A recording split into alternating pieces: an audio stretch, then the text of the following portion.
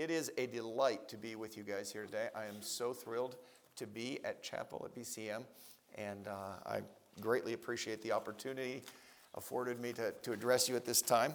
I appreciate Pastor, and I don't know who all makes these decisions, but whoever it is, I greatly appreciate it. I have so enjoyed the conference. It has not refreshed my body, but it has refreshed my spirit. I'll be honest, I don't think I've ever been at a conference where I've had so many opportunities to speak and love it. It's such a great opportunity, and I've enjoyed that enormously. And I've enjoyed getting to know some of you students. I feel like God is doing something in this place, and I'm excited about it. This is my first time ever to be here, and it has been a great joy to me. And thank you all for all that you've done. Missions Conference to me, it's a highlight every year. And I hope it is to you. You say, that's just because you're a missionary. It was a highlight to me before I was ever a missionary. I always looked forward to Missions Conference.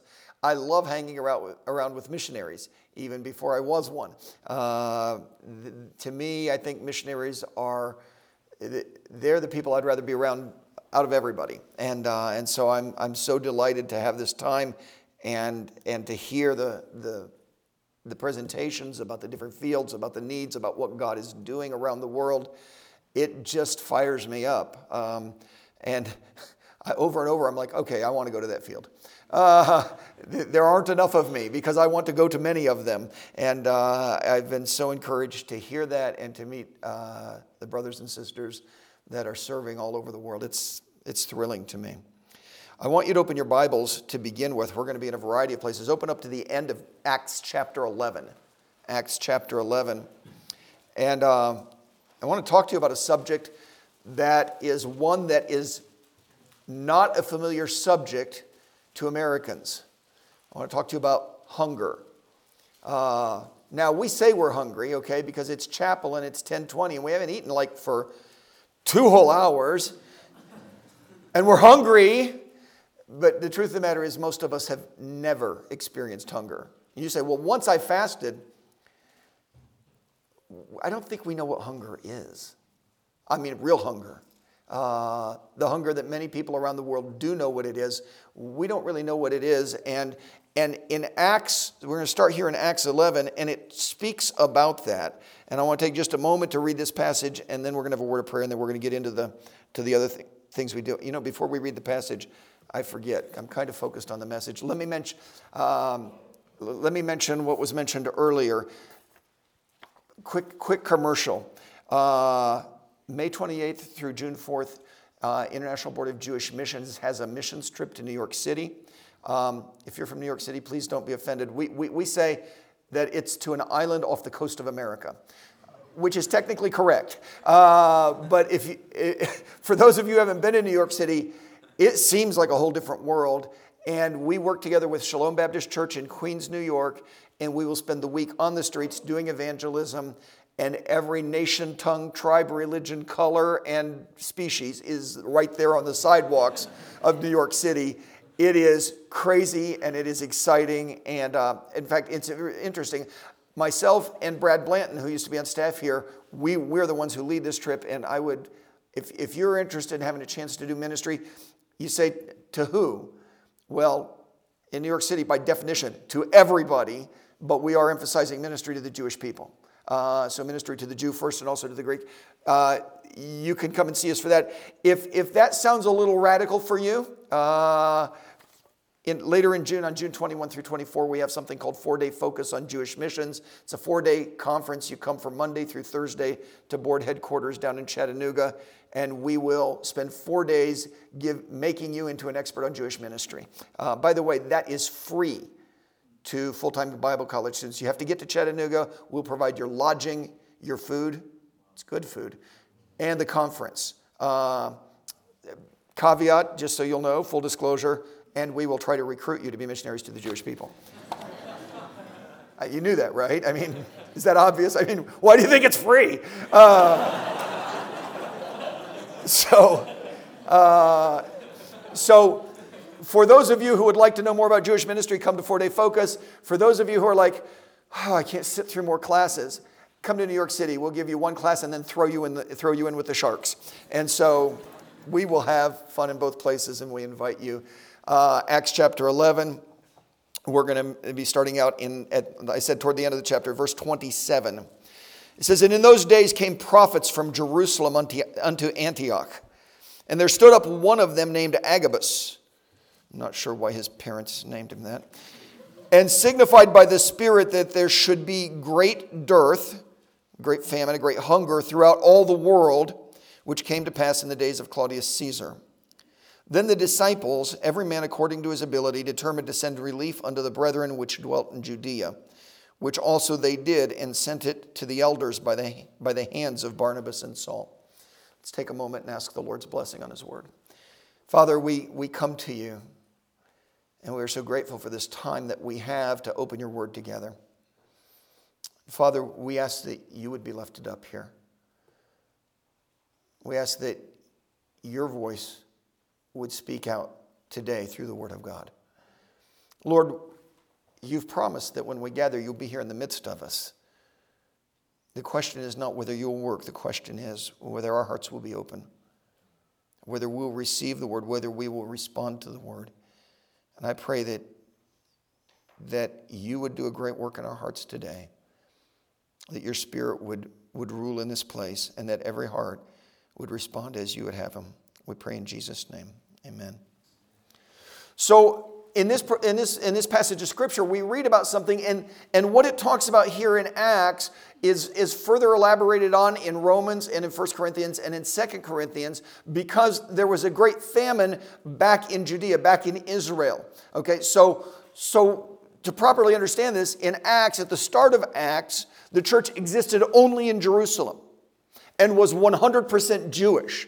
But as we go through the book of Acts, we see the church then spreading and becoming geographically more spread out, geographically more dispersed.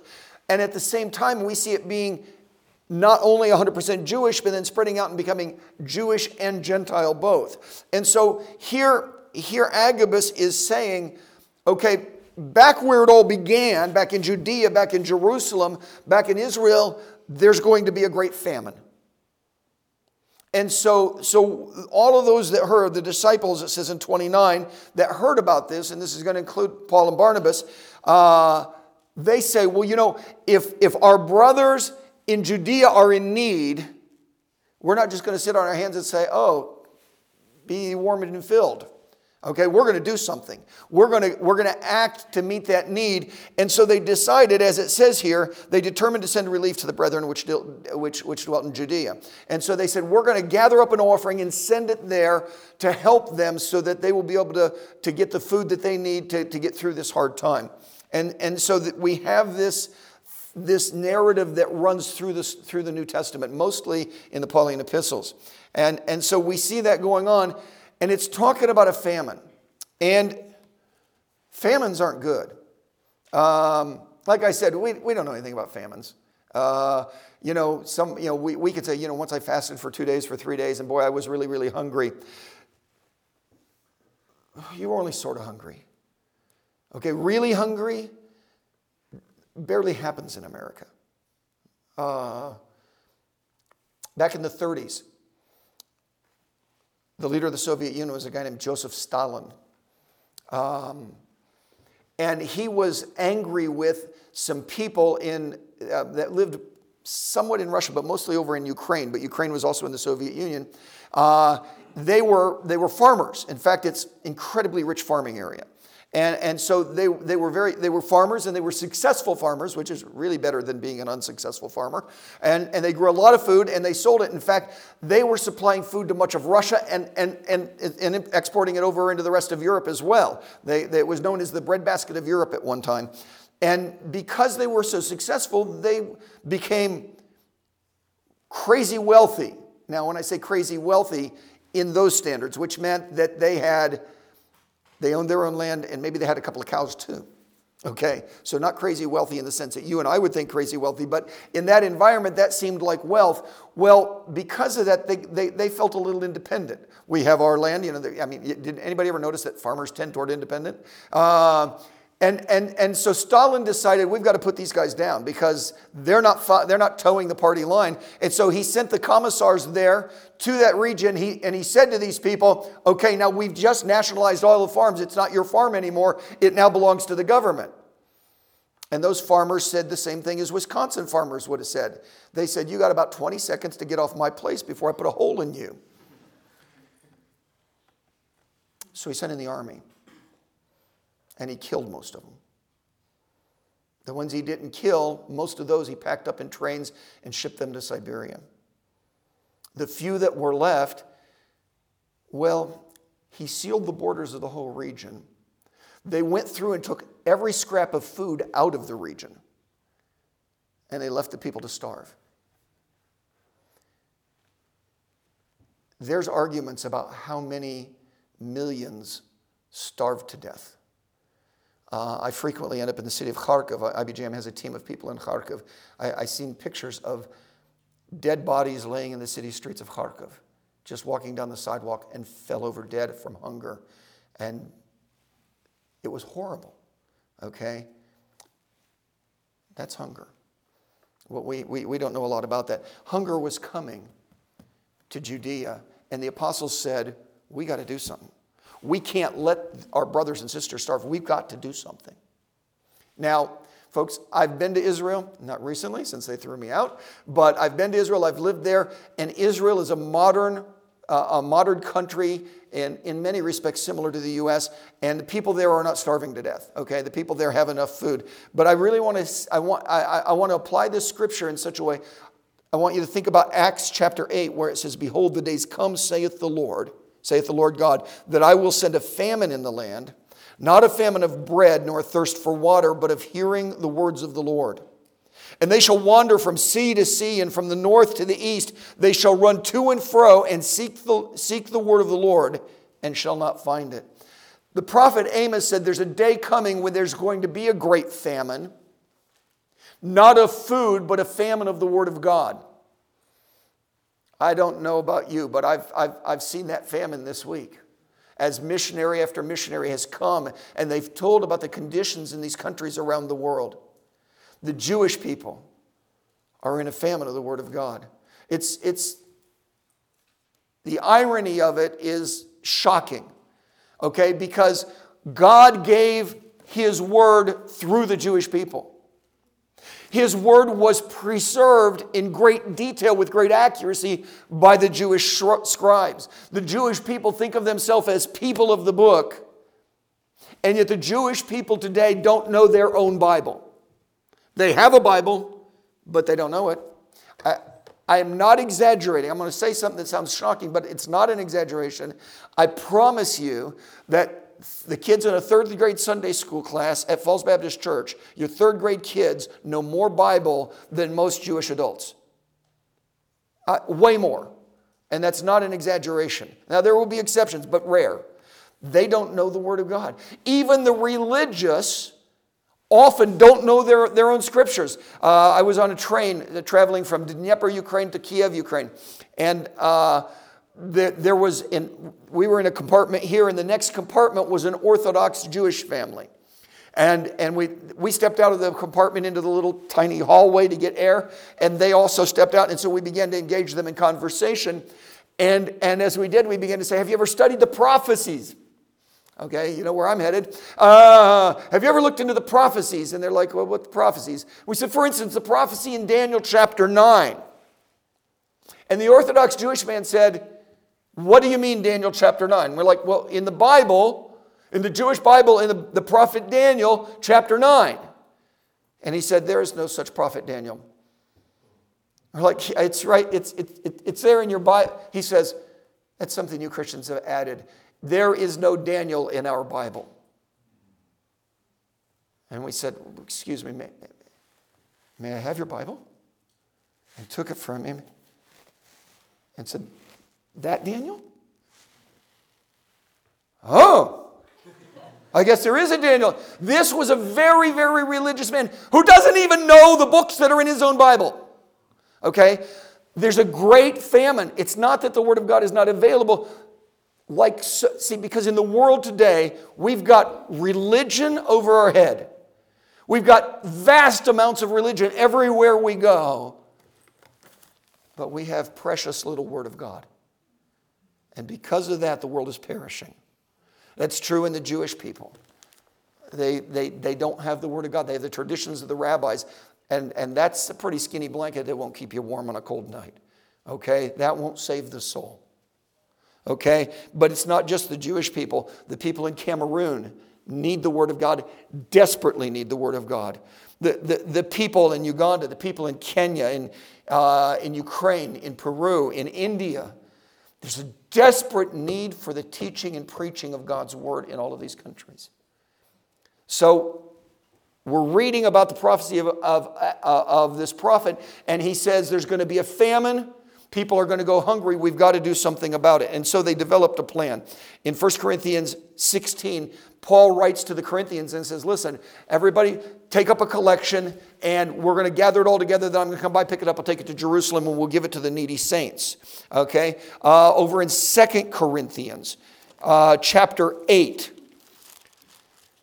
he speaks again about this same concept, and he says here, I speak not by commandment. 2 Corinthians 8:8, I speak not by commandment. He says, I'm not telling that you need to do this because I'm ordering you to and you're going to be in trouble if you don't. I speak not by commandment, but by the occasion of the forwardness of others and to prove the sincerity of your love. He said, it's not that I'm trying to make you do this. If you have Christian love in your heart, you want to do this. And then in verse 9 he says, think about your example. For ye know the grace of our Lord Jesus Christ, that though he was rich, yet for your sakes he became poor, that ye through his poverty might be rich. He said, look, if Jesus, who had the riches of glory, could lay that aside and be born in poverty as a baby on a filthy, sinful world, if he could go from being wealthy to being poor for your benefit, is it a big thing if you were able to become slightly less wealthy by giving to these who need so greatly? Follow the example of Christ and do this. Okay? In Romans chapter 15, talking again, same topic, same theme. We go over to Romans chapter 15 and in verse 25. And he's writing about this. He says, but now I go into Jerusalem to minister unto the saints. For it hath pleased them of Macedonia and of Achaia to make a certain contribution for the poor saints which are at Jerusalem.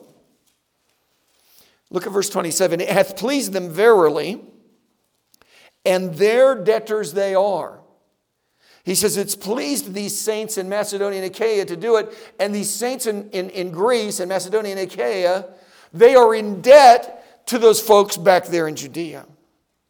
Why are they in debt? For if the Gentiles have been made partakers of their spiritual things, their duty is also to minister unto them in carnal things.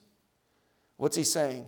He's saying, so these Gentile Christians who lived in Greece received from the saved Jewish people there in Jerusalem and Judea, they received the gospel. They ministered to them in spiritual things. They gave them the most precious treasure in the world, the Word of God, the gospel.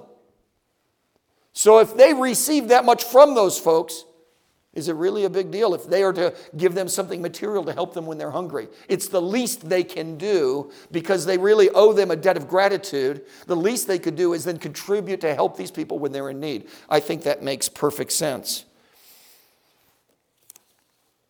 We could talk about the debt that we owe to the chosen people of God. Because as I said earlier, it was through them that we received the Word of God. God gave the Word of God through the Jewish people. It was through them that the Word of God was preserved. It was through them that Messiah came. It was through them that we have the apostles. And so we've received much from them. And yet these people, God's chosen people, through which so many blessings have come to us, are now separated from God. They don't know the Scriptures, and they're perishing. Can we sit beside and watch and say, well, that's just their tough business? Tough for them, good for us. Or are we going to say, there's a sense in which we are debtors to them? And if we've been blessed so much by them, how can we not go back and take the gospel to them? So Paul sent word out around the area. Hey, everybody, famine, they're hungry. We're going to do a collection. So everybody, pile up some money, make a collection, save up your pennies. I'm going to come around and collect it and take it to them. Okay? Now, in the area that we now call Greece, the southern area was called Achaia. Okay, so you're talking like Athens and Corinth in that area. But then in the northern part, you have Macedonia, so Philippi, Thessalonica, and that stuff up in the northern part. And at this time, they were separate, Macedonia and Achaia. And so Paul wrote to both of those groups about it. Now, the Corinthians were the wealthier people. For a whole variety of reasons, down in Achaia, they had money, they had power, they were in, okay? They had nice houses, things were pretty sweet down there in Achaia. And so the Corinthians, when they heard, oh, no, those guys are in need? Oh, that's terrible. Somebody ought to do something to help. We'll do something. We're in, Paul. You can count on us, Paul. But we see something very strange in 2 Corinthians chapter 8. The Corinthians who said, we're in, we'll help, we got this, a year later, haven't done anything. Look at verse 11. Paul's writing, it's kind of funny. Now therefore, perform the doing of it. For as there was a readiness to will, so there may be a performance also out of that which ye have. He said, guys, great that you're talking big. We're in, Paul. You can count on us. But you haven't done anything. It's time to step up and do the job. It's time to get out there and not just talk about it, but do it. It's good that you willed to do it, but if you will to do it and you don't do it, it really doesn't help anybody at all.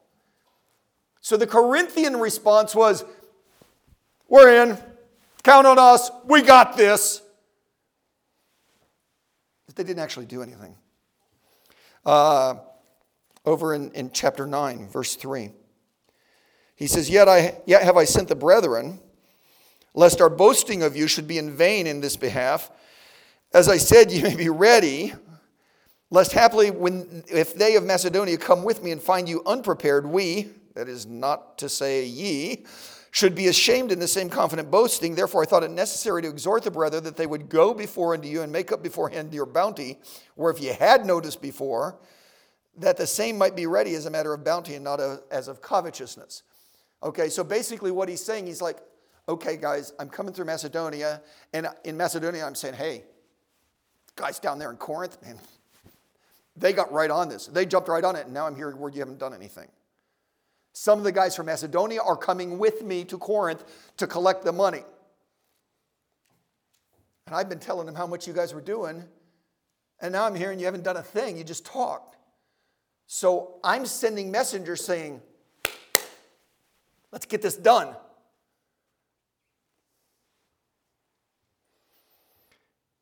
And he tells them about the Macedonian response.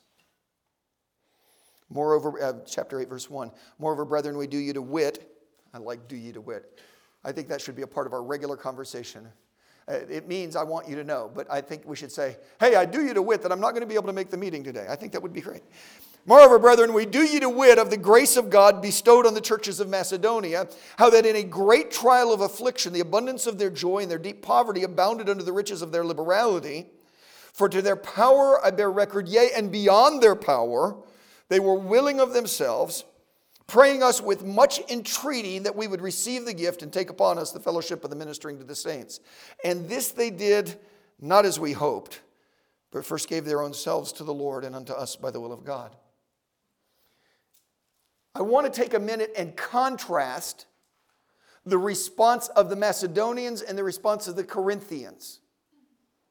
Because I'm not interpreting, I'm applying, okay? There was a real famine, and he was writing about a real situation that was happening there in the first century. But we can take these principles and apply them to this situation. There was a famine then of bread. There's a famine now around the world. In the Jewish people and with all of these other peoples, there's a famine of the Word of God. And at that time, the Christians said, we've got to do something. We can't sit still and watch. We must. We are compelled to do something. That's right. And today, that's really the whole point of the missions conference, we must act. We cannot sit here and go, oh, that's terrible. Let's change channels because it's just really upsetting me. We must do something. And so there is a plan set forth to take up a collection and take it to them. And there's a plan set forth. It's called World Missions. And the call goes out, what will you do? Then and today, essentially the same call. And then and today, there are Corinthians and there are Macedonians. And in this room, there are some Corinthians. And in this room, there are some Macedonians. The Corinthians are those who say, oh yeah, I got this. I believe it. Amen. Praise the Lord. Good preaching. Don't you just love missions conference? And they talk a big show. You know what? Probably it's intent. Probably they're not being insincere. They're not being hypocritical. They probably love it. They probably love missions conference. They probably are sincere about that. There's all kinds of good intentions going on there. But if you're Corinthian, good intentions is where it ends.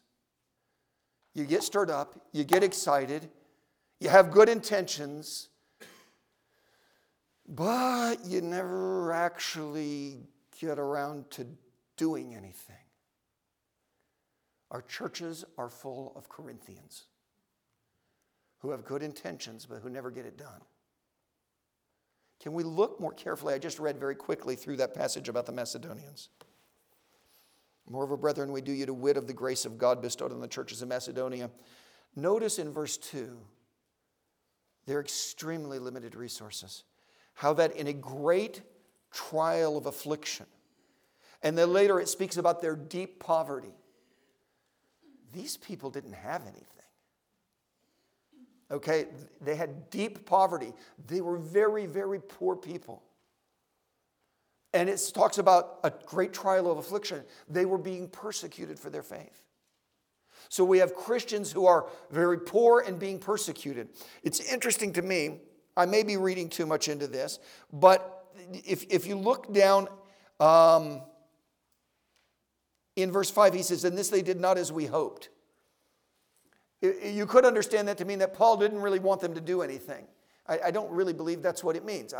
I think it's the kind of thing where Paul is writing a letter. He's saying, okay, we're going to send out a letter to all these churches and tell them about this need. Here's the church letter to Macedonia. Dear Macedonians, there's a great need in the churches in Judea. And then he stops. He's like, I can't ask them for help. Those guys are so poor. They're under terrible persecution. What can they do? You almost feel bad asking for, I feel bad to even ask them. Maybe they can contribute something. We ought to let them at least be a part of this.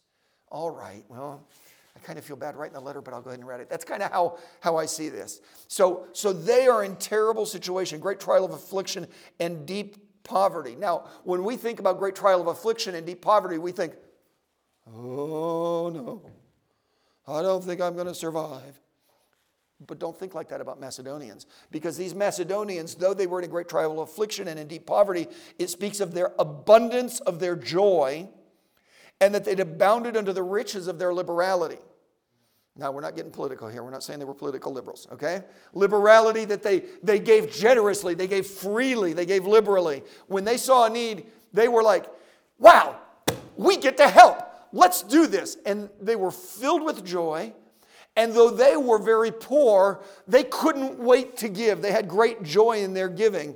And then he says, for to their power they gave. He said, you know what? They said, we're going to give everything we can afford. We're going to give to the limit of our power. We're going to give everything that we can. Nah, you know what? That's not a good idea.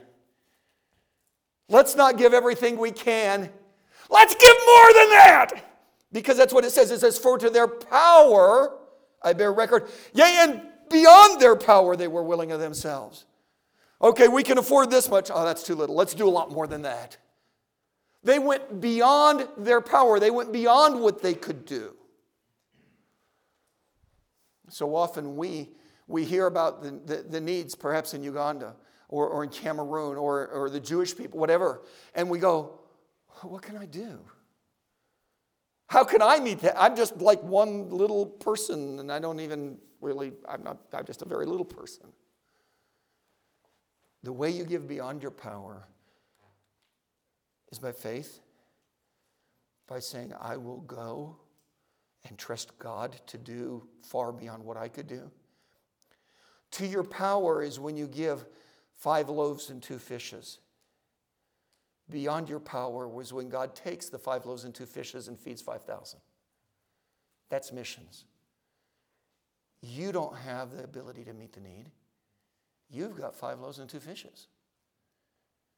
But if you'll give your loaves and fishes and put it in the hands of God, He will multiply that and do things with that are far beyond your power. The Macedonians gave to their power and beyond their power, praying us with much entreaty that we would receive the gift and take upon us the fellowship of the ministering to the saints. When I saw what they were preparing to give, I was like, guys, you need to think this through. You really like, now stop for a minute. And they're like, no, Paul, stop, Paul. Take the money. Go. Take it. Go. We're going to give it. And okay, so they had to much entreat Paul that he would take it. Okay? And then verse 5 is the crowning verse. It's a beautiful verse. And this they did not as we hoped, but first gave their own selves to the Lord and us, and unto us by the will of God. They said, you know what? We gave as much as we could afford. We gave more than we could afford, but that's too little. I'll go. I want to go myself. I'm stepping up. I want to go. And the Macedonians were like that. I love the Macedonians. The world is full of people. The world's full of Corinthians. Nice people, sweet people, with good intentions, who are going to do something for God when they get around to it. And then there's Macedonians. They may be poor, they may be persecuted, but they want to get involved in the work of God. They're willing to give to their power, beyond their power. They're willing to give themselves. So it's a missions conference at Falls Baptist Church. And you've seen needs laid out in front of you from around the world. And the question that stands before each one of us today is, am I a Corinthian or am I a Macedonian? Am I going to say, praise the Lord, hallelujah, that was a great conference, but not actually do anything? Or am I going to step out and say, here am I, Lord, send me? Am I going to step out and say, but gave of their own selves to the Lord and unto us by the will of God? Can I ask the missionaries to step forward, please? Each one of you missionary families, maybe one person from each family. Could I get you guys to come up for a minute? And I say guys, okay, Rebecca's not, I think she's in another place ministering right now. These men and their families, they're Macedonians. They've laid down their lives, given themselves for the work. Every one of them is praying, God, send us laborers. I'm praying, God, send us people to reach the Jews. And every one of these men is praying, saying, God, send us laborers. What will you do?